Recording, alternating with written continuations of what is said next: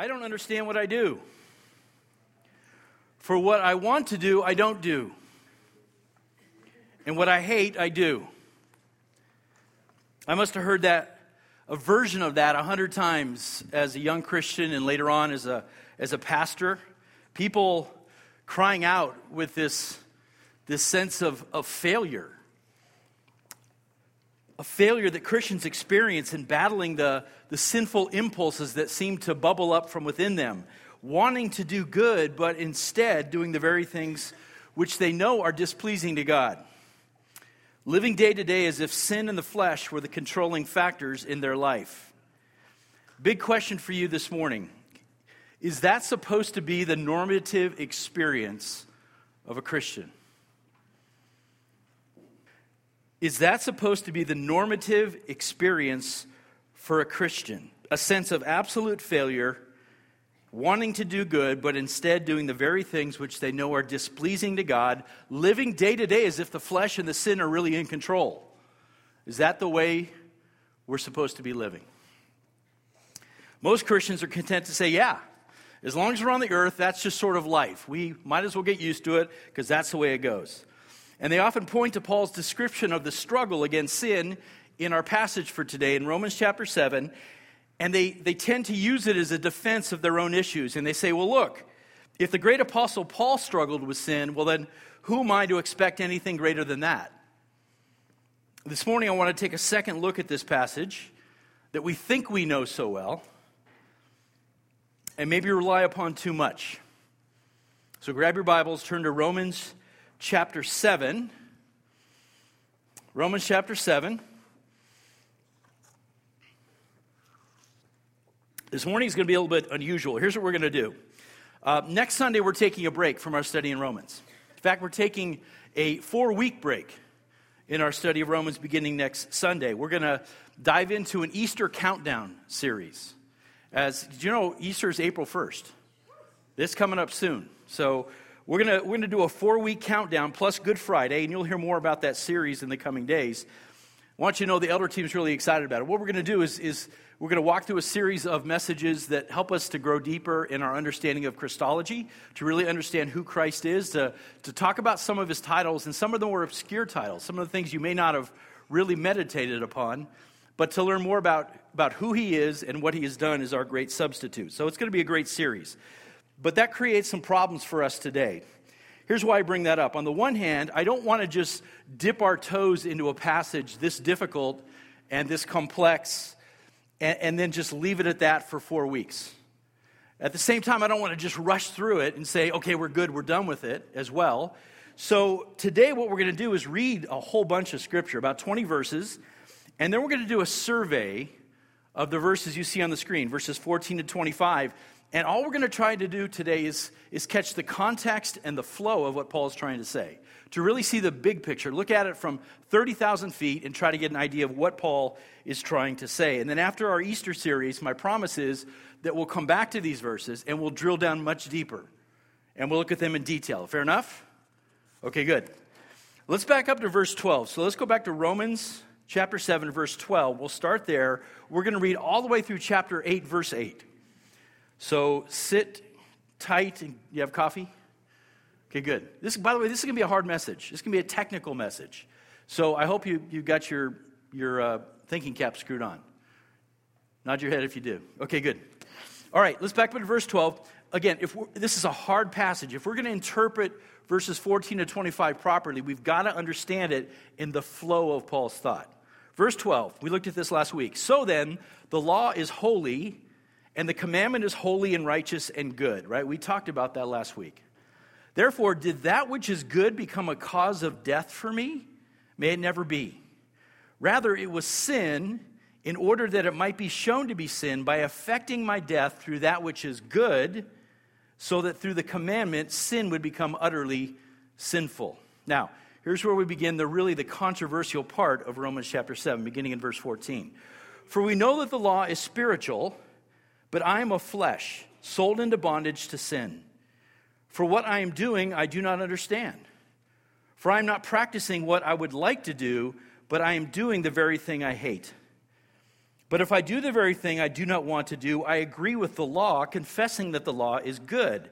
So now, no longer am I the one doing it, but sin that dwells in me. For I know that nothing good dwells in me, that is in my flesh. For the willing is present in me, but the doing of the good is not. For the good that I want, I do not do, but I practice the very evil that I do not want. But if I'm doing the very thing I do not want, I am no longer the one doing it, but sin which dwells in me. By the way, you're getting a sense of his repeating himself for effect, right? He's trying to hammer this point home. Verse 21. I find then the principle that evil is present in me, the one who wants to do good.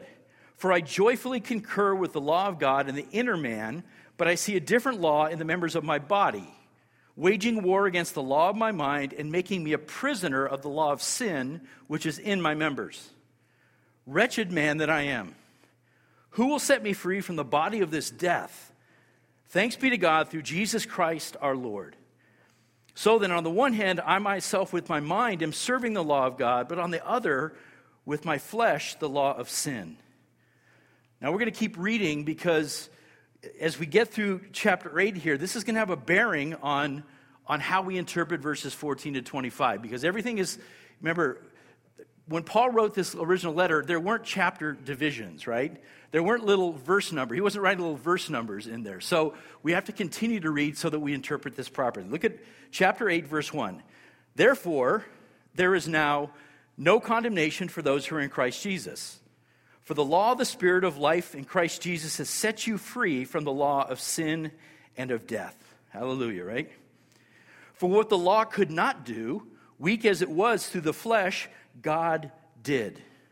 Sending his own Son in the likeness of sinful flesh, and as an offering for sin, he condemned sin in the flesh so that the requirement of the law might be fulfilled in us, who do not walk according to the flesh, but according to the Spirit. For those who are according to the flesh set their minds on the things of the flesh, but those who are according to the Spirit, the things of the Spirit. For the mind set on the flesh is death, but the mind set on the Spirit is life and peace.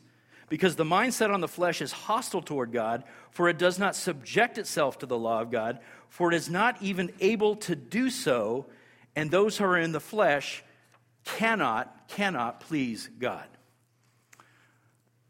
Okay, now I don't know what you saw in that all of those verses packed together. I'm hoping that a couple things jumped off the page at you, and maybe you begin to see more of the flow and some breaks and some changes in status throughout that. We'll try to explain that as we go along. Let's come back then and ask the question, what do we make of those verses 14 to 25? Go back to my original question. Did those verses describe the normal struggle that a Christian has with sin? Is that our experience? Is that supposed to be the way we're living in Christ? I'm going to make the case today that it doesn't. That verses 14 to 25 do not describe the normative experience of a Christian. I'm going to argue that for those of us who are found in Christ, for those who are indwelled by the Holy Spirit, Paul is not describing your struggle or my struggle in these verses. Now, of course, I'm not saying that Christians don't ever battle sin. It's obvious that we do, and the Bible tells us that we will until the Lord calls us home. But I'm going to caution you against arguing that this passage here in Romans 7 is intended to describe the Christian experience with sin. I'm already seeing some scary faces. Because in doing this, I know that I'm not following the party line. I'm sort of a rebel on this particular passage. Certainly, I'm not taking the popular position.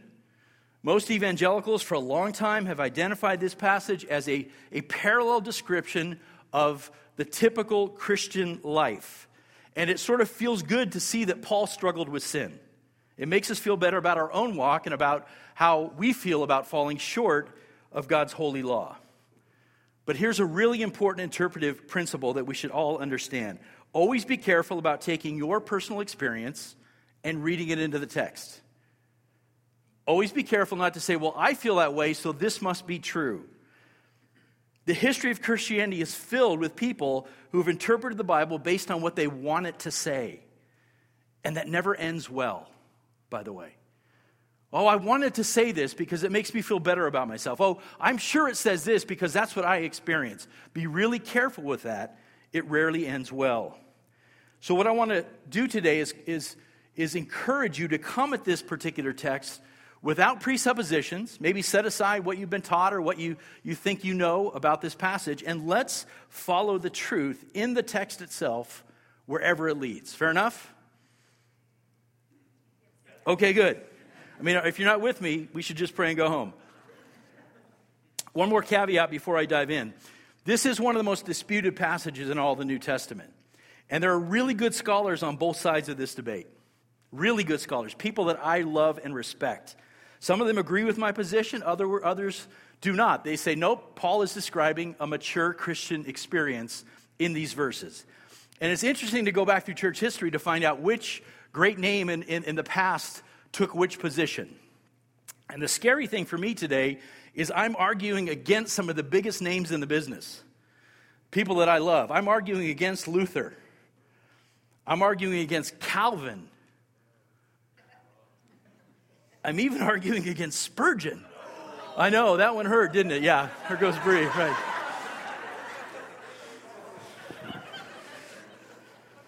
That's good, Bree. Normally I would say, well done. Oh, it gets worse. I'm arguing against MacArthur.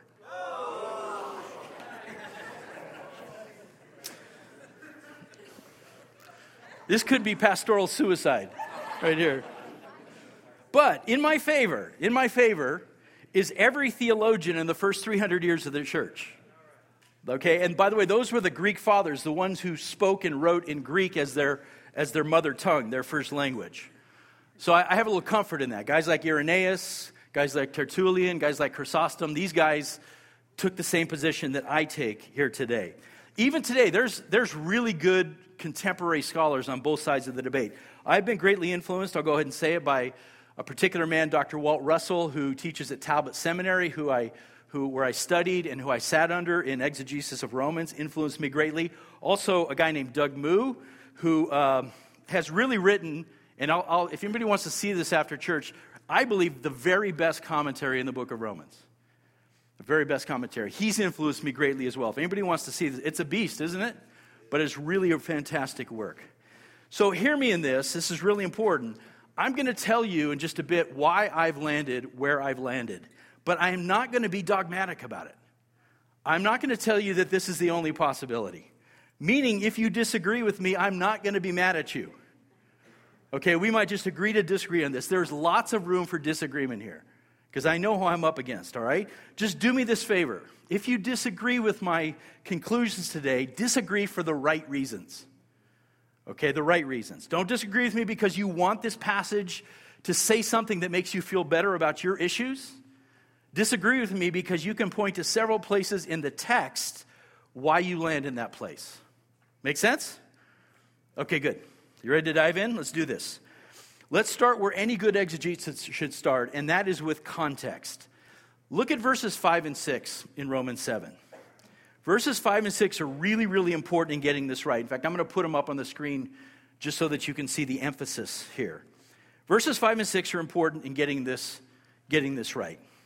Verse 5 says this, "For while we were in the flesh, the sinful passions, which were aroused by the law, were at work in the members of our body to bear fruit for death." Now, you may have recognized some of that language in the passage that we read, some of the same language. And we'd all agree that when Paul writes that, what you see on the screen, he's talking about a pre-Christian experience before he came to trust in Christ, right? A time when it says we were in the flesh. And that's a key phrase. Underline or highlight that phrase, in the flesh. Paul is very fond of using that particular phrase to describe a worldly, unregenerate, or unsaved person. And he says here that when we were unregenerate, the law came in and it aroused our sinful passions. Okay, we've covered this ad nauseum recently. The law comes in and it increases sin. It aroused our passions, is what it says, and that led to our death. Now that's pretty clear, right? That's a pre-conversion experience. This was what was going on before Paul came to trust in Christ. Now, verse 6 brings a total change in status, beginning with this all-important phrase, "but now," right? Which always tells you that this is a contrast. Look at verse 6. In fact, I'll put it up here as well.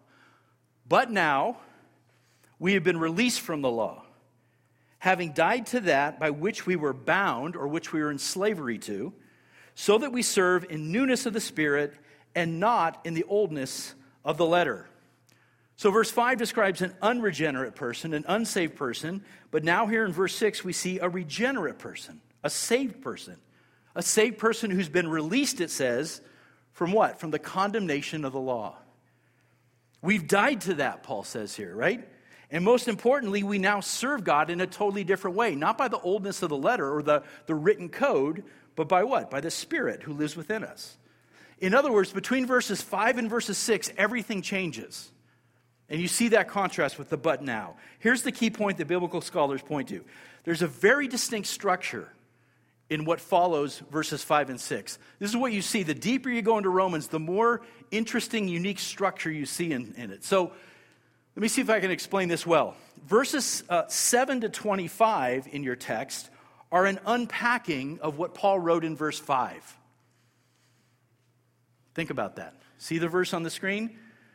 Verse 5, Paul unpacks that in verses 7 to 25. It's a vivid description of how sin takes hold of the law and deceives us and brings death to who? People who are in the flesh.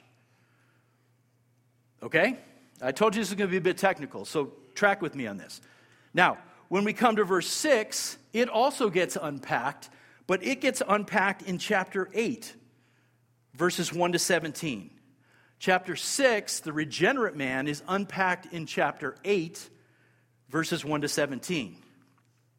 It's a description of how the Spirit gives life to those who are no longer under the law. Why? Because they now belong to Jesus Christ. So 5 and 6 are really important because Paul lays them out. He says, unregenerate, regenerate, and now I'm going to unpack both of those in the verses that follow.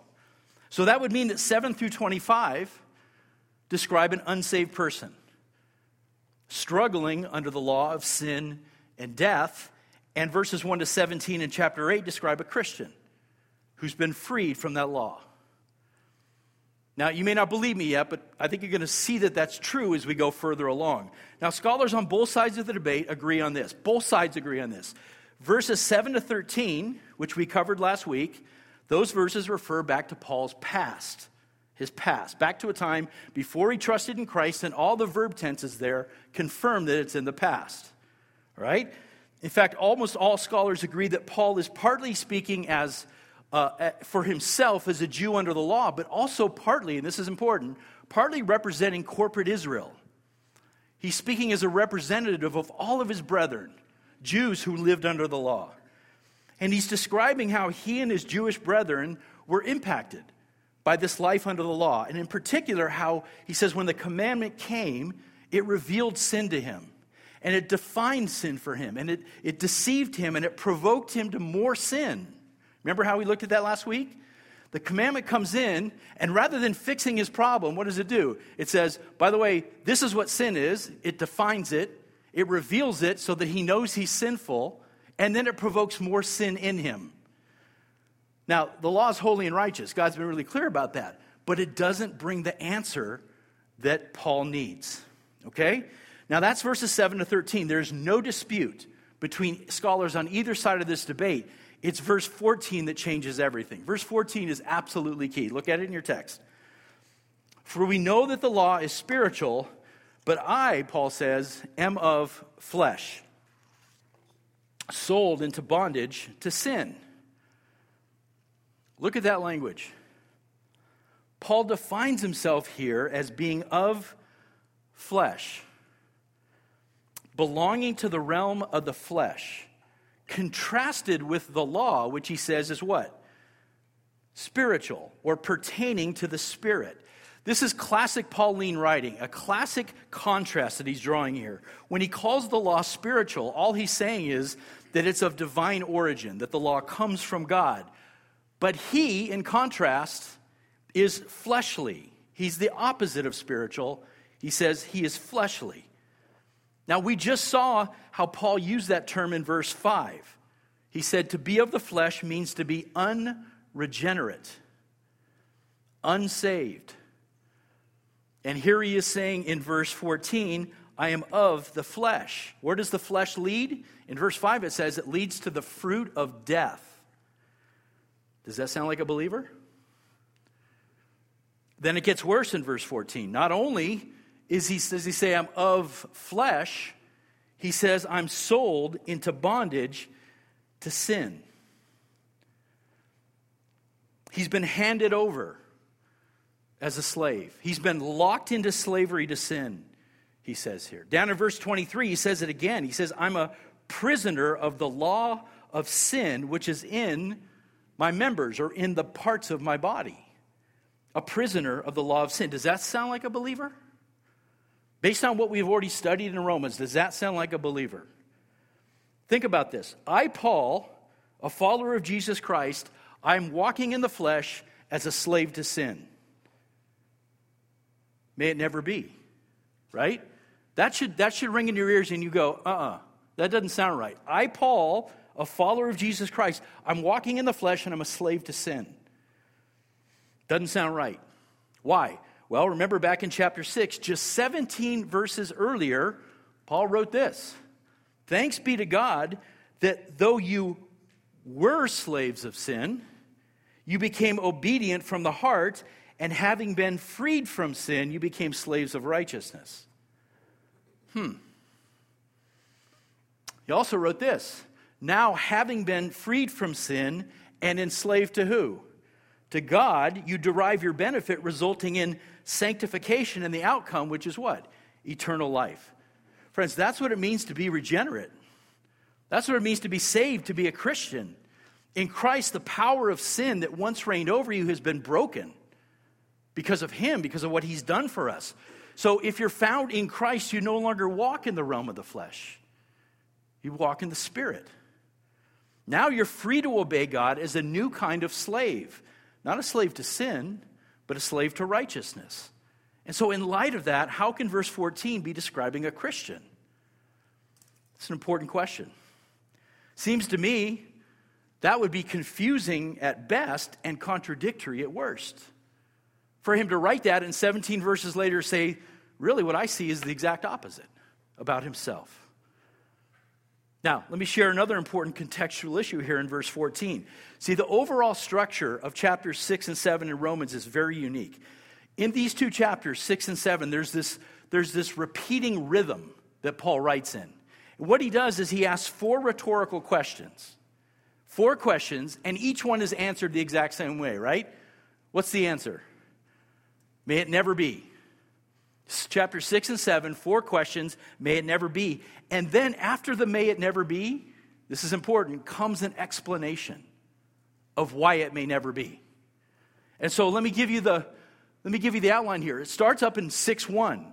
The question is, what shall we say then? Are we to continue in sin so that grace may increase? May it never be.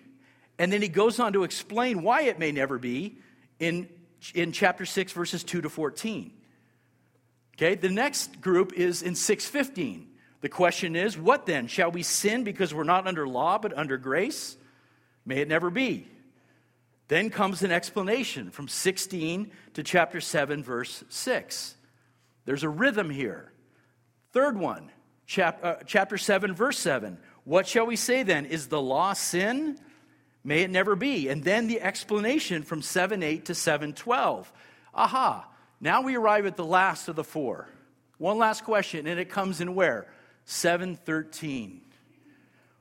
Therefore, did that which is good, that's a reference to the law, become a cause of death for me? May it never be. Guess what? The explanation of that is coming in verses 14 to 25.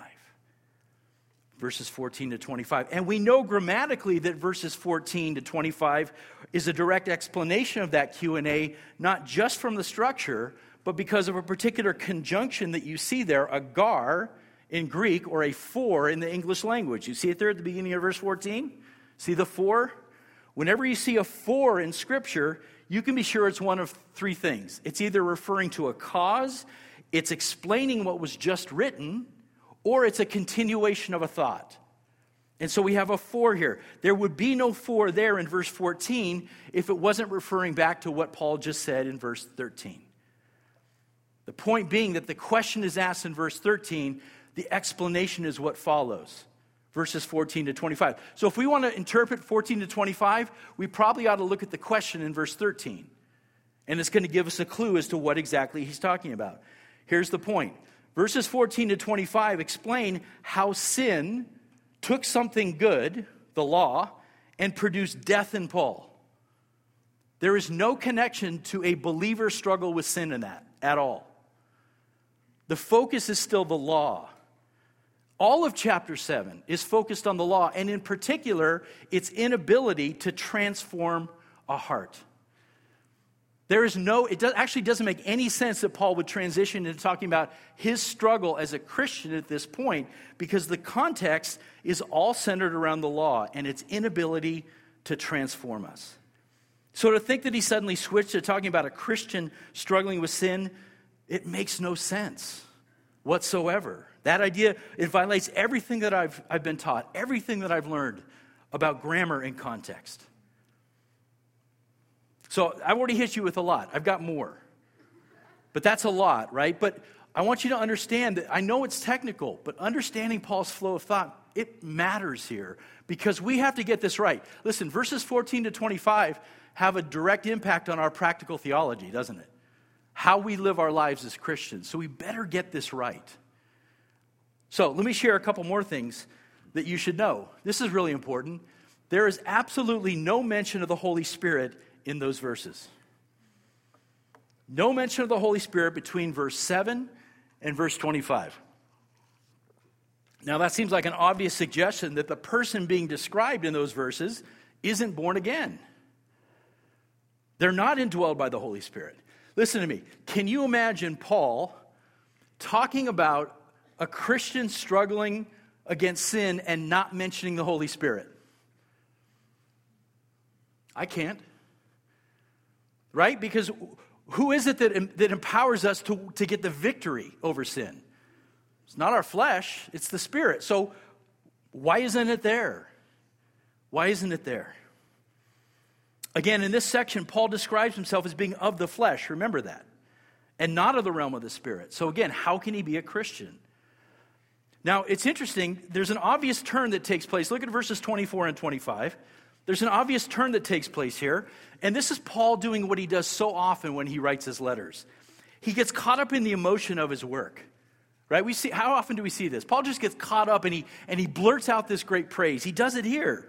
Who will set me free from the body of this death? It's as if he's been writing this and going, oh my gosh, who's going to free me from this mess? And he says, thanks be to God through Jesus Christ our Lord. And then at 8:1, you see this significant change, right? Probably my favorite verse in the entire New Testament. There is therefore now, no condemnation for those who are in Christ Jesus our Lord. What a significant change here, right? That is what marks the change in Paul's subject matter. 8:1, he's done talking about the law and its inability to change us. That was his whole focus in chapter 7. Now when he gets to 8:1, he's repeating the remedy for our problem. The law couldn't transform us, but he's saying it's your union with Christ. And he's been harping on that, hasn't he? The union with Christ, being in Christ Jesus, makes all the difference. It happens at 8:1. So according to verses 14 to 25, for those under the law, there is what? Frustration and defeat and failure and sin and death. But according to 8:1, those in Christ Jesus, no condemnation. A clear break in the way that Paul's approaching this thing. And here's the kicker. Just to add more evidence on top of that, again, how many times is the Holy Spirit mentioned in verses 14 to 25? Zip, zero, nada, whatever you want to use. But in chapter 8, the Holy Spirit, get this, is mentioned 15 times in just the first 16 verses. The subject matter is clearly changed. The contrast between chapter 8 and this passage in chapter 7 is incredibly stark. I'm convinced that it marks out the very difference between life in the flesh and life in the Spirit, being a slave to sin and being a slave to God. It's very stark. Here's the second thing that strikes me as I look at this. What I see in verses 14 to 25 is total defeat. I see total defeat, Paul describing here. Is that our experience? Is that what we're told our experience in Christ should be? To just get whooped every day? So many Christians throughout church history have identified with the despair of the man in these verses, especially his inability to do what he knows he should be doing. And I totally get that. As Christians, we're all deeply aware of our continuing sinfulness, or at least we should be, and the many ways that we fall short because we want so badly to please God. We should be aware of that. But when I read these verses, all this sounds to me is total frustration and defeat. Total frustration. It looks like captivity to the power of sin. And that is not what Paul describes as the normal experience for a Christian. Not in any of his letters. Certainly not in chapter 6 of Romans, and definitely not in chapter 8 of Romans. A life of just getting your tail whooped by sin. Just frustration and anger and crying out, I'm so wretched. It's not how he describes it. In fact, jump ahead just for a moment. Go to Romans 8:2. He says it right in 8:2. Paul writes, the law of the Spirit of life in Christ Jesus has set you free from the law of sin and of death. There's no condemnation. You've been set free. That type of freedom doesn't seem to me to be present in verses 14 to 25. Listen, as Christians, we are promised real and observable victory over sin. Did you know that? That's what we're promised. We're not promised defeat and captivity.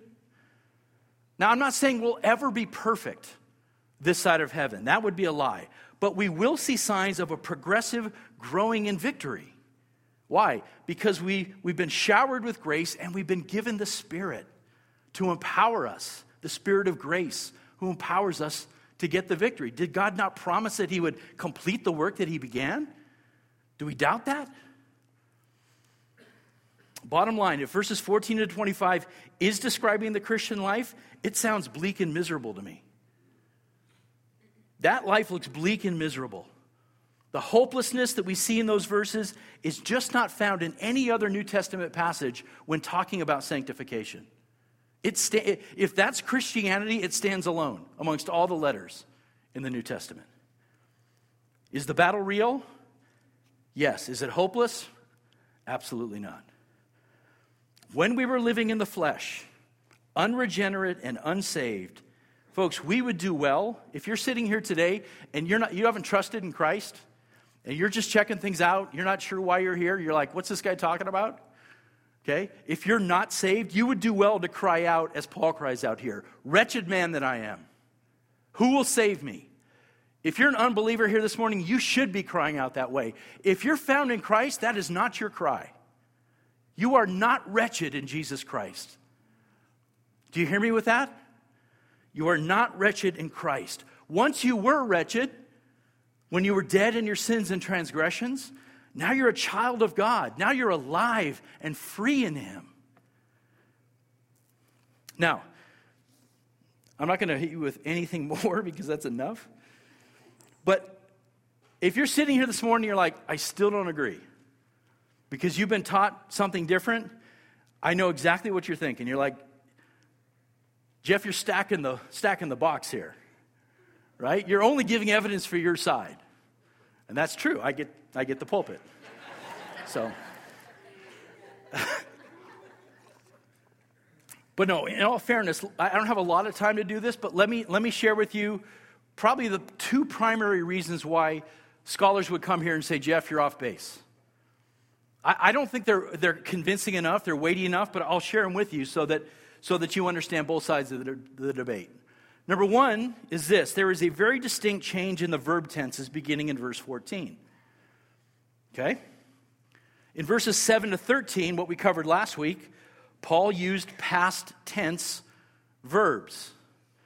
Beginning in verse 14 and running throughout this passage up to 25, he switches to present tense verbs. And the logical conclusion would be that he is now switched from speaking about his life in the past to his present situation as a mature Christian. And I get that. And that's probably the main reason that scholars usher a different conclusion. But here's the thing. Greek scholars will tell you that the present tense doesn't always designate present time. I'm going to give you an example of that in a second. The temporal nature of any action is first and foremost discerned by the context. Since present tense verbs, even in the indicative, can be used in a reference to the past. So context is the first and foremost thing that would control before the verb tense. In the case of verses 14 to 25, the tense of the verbs don't emphasize time at all. They fit better with the state or the condition of the author. And you may have to re-listen to that to double-check me on this. But it's true. What Paul is doing here is using, now scholars call this the historic present or the dramatic present. Meaning this, he's putting himself into the position of another person in the past in order to bring the scenario alive for his audience. He's speaking on behalf of another in the past in order to make this discussion vivid and alive. And by the way, that's a technique you see all the time in secular Greek writings. We do this in English too, by the way. Have you ever recounted a past story in the present tense? Think about that. You've told a story from your past, but you've done it in the present tense. We do this in English all the time. In fact, I was thinking, if I was going to share my testimony with somebody about how I came to know Christ, I'd have to go back to my college days. But I could describe it like this. It's 1984. Isn't that funny? 1984 is when I got saved. Orwell loves it. It's 1984. I'm living in a fraternity house at UCLA. Present tense. And this guy joins the house and he begins to pray for me.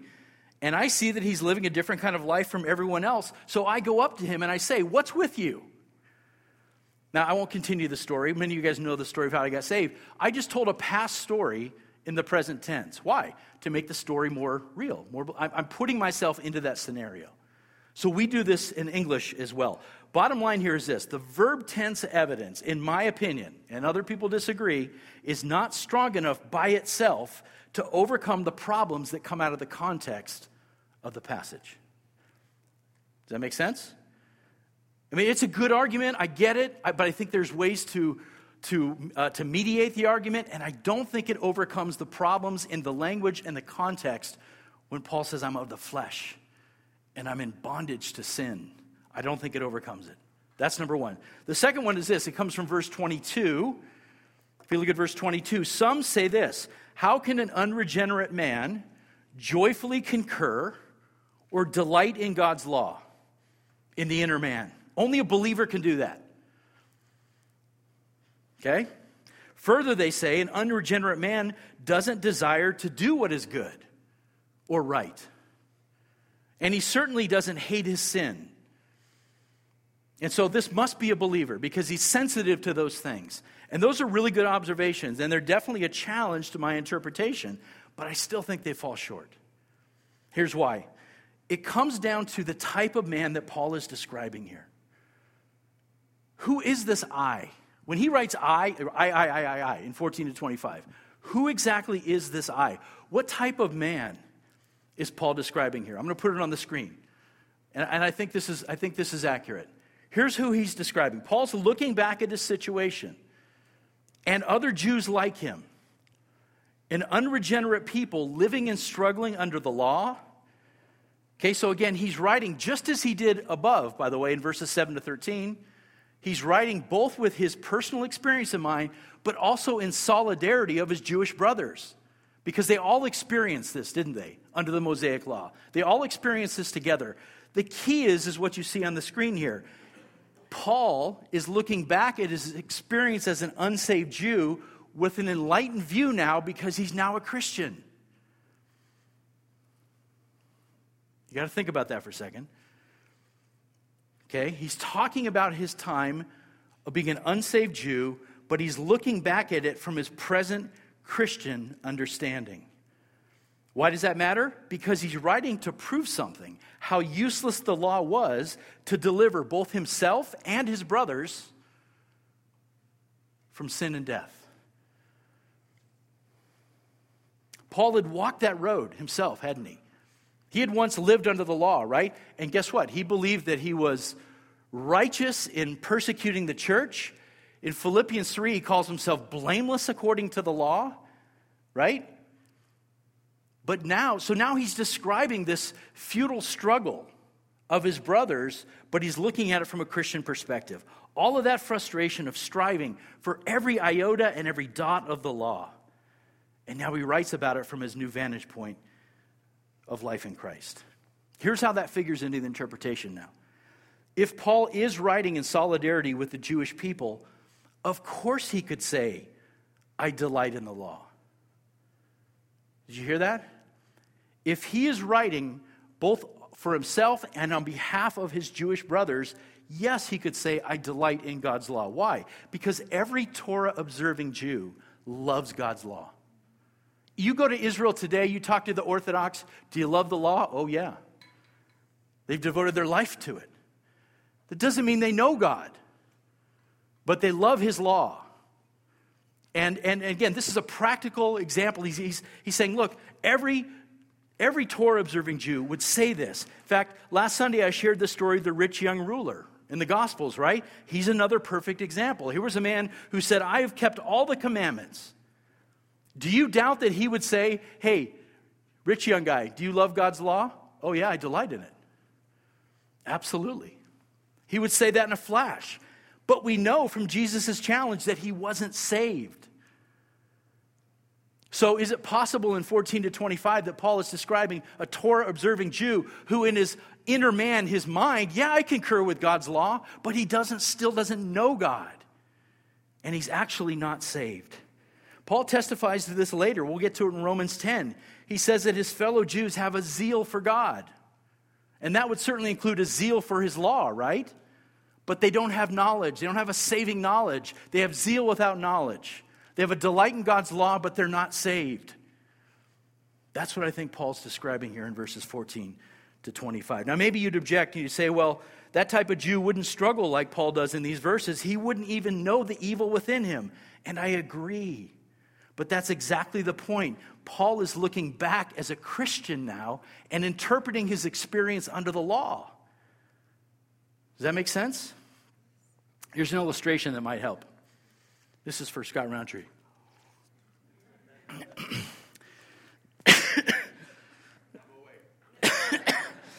He said he might be asleep by this, but so. No, my favorite football commentator is Troy Aikman. Anybody else? He does NFL games on Fox. To me, he's the smartest commentator out there. Now, Aikman was a fantastic quarterback in his days. Who did he play for? Dallas Cowboys. How many Super Bowls did he win? 3. I believe he won 3 Super Bowls. Oh, by the way, he also went to UCLA. Just saying. Bonus points. I want you to imagine him now calling a game, and down on the field is a rookie quarterback. Here's a guy with 12 seasons under his belt, incredibly successful, 3 Super Bowls, but he's now the guy with a whole new perspective on what it means to play football, and in particular to play quarterback. Now imagine him putting himself into the shoes of that rookie on the field and telling the audience watching what's happening down there. Think about that. I mean, that's why we want a commentator, right? Somebody who has experience. He says, look, I had a perspective as a quarterback at one point because I played the game, but guess what? Now that I'm older and I'm in the commentating box, I have a much fuller and richer perspective on all of it. He says, but let me tell you what's going on in that rookie's head right now. Let me tell you what's going on down there on the field. That's what we're talking about. Paul was once on the field, living under the law, struggling just like that. Now he's got a much richer and fuller perspective on life because he's found in Christ. But he can still describe what he used to go through and talk about how they delight in God's law and talk about how this evil, this struggle that they went through because he has a much bigger perspective. Does that help? I hope so. Is that good, Scott? Thank you. All right, before I wrap up, let me just repeat what I said at the outset. Because as I go through all this, I'm a little bit of afraid for you guys. I'm not saying that Christians don't struggle with sin. Do not walk out of here going, I'm the only one who struggles. I am the Lone Ranger of struggling. And everybody else is, there's victory over sin and it's just me. It's not what I'm saying. We are all in this battle together. I'm only saying that when you're going to argue about the struggle over sin between the flesh and the spirit, Romans 7 is not the best place to go to. There are other places in the New Testament, and here's my promise. When we come back in 5 weeks and we go into this more in detail, we're going to look at some of those passages that do describe our struggle in the flesh as Christians. And hopefully we'll learn something from that. Make sense? Is that okay? So did everybody hear me clearly? Good. In the meantime, 2 quick and very simple application points that we can take away from this. Number 1 is this. Let this passage remind you of your past. Let this passage remind you of your past. There was a time, every person in this room who knows Christ, there was a time when you were unable to understand why you were making the choices you were making. There was a time when you were unable to do the good that you wanted to do. There was a time when you were, for some reason, choosing self-destructive things, doing the very things that you hate. There was a time when every Christian in this room was living as a prisoner to the law of sin. We can't forget that, right? We don't dwell on that because that's not our identity, but we cannot forget that. Let those truths cause you to come and to bow down in worship of Jesus Christ, who has rescued you from those things. Let it lead you to worship, to joyfully acknowledge that he has delivered you from the realm of the flesh to the realm of the spirit, from darkness to light. Let it lead you to worship. Number 2, let this passage serve as a warning that laws and rules will never deliver us from the power of sin. Again, if you're here this morning and you haven't trusted in Christ, but you're like, I'm going to go out this week, I'm motivated, I'm going to try my best, and I'm going to meet all those rules and laws and obligations, it ain't going to work. It's not going to work. Those rules, those laws, they can't transform you. What they can do is make things worse in your life. So that's the choice before you. I can let these rules and regulations, because man, isn't that what the world thinks of the Bible? It's just filled with rules and regulations. So the choice before you is I can let these rules and regulations stir up more sin in you, or you can allow these rules and regulations and the law to point you to the Savior. That's the choice before you. Praise God that we've been delivered from that type of legalism, where it's about rules and regulations. Praise God that we can live and breathe and walk in light of his grace now. Not to misuse his kindness to fulfill the desires of the flesh, but to now live in a relationship with our Savior apart from guilt and shame. It's not what he wants for us. We're not wretched like that. We live in light of his grace. And when we do stumble, what do? 1 John 1:9. We confess our sins, and he is faithful and just to forgive us our sins and cleanse us from all unrighteousness. We're not to wallow in guilt and shame. Now we can serve him. Now we've been freed to become a slave to righteousness. Now we can serve him with the proper motivation from a heart of gratefulness. That's what your Savior has done for you. I can't wait to come back and touch on this some more in 5 weeks. Will you come back? Awesome. Let's pray. Lord willing, let's pray.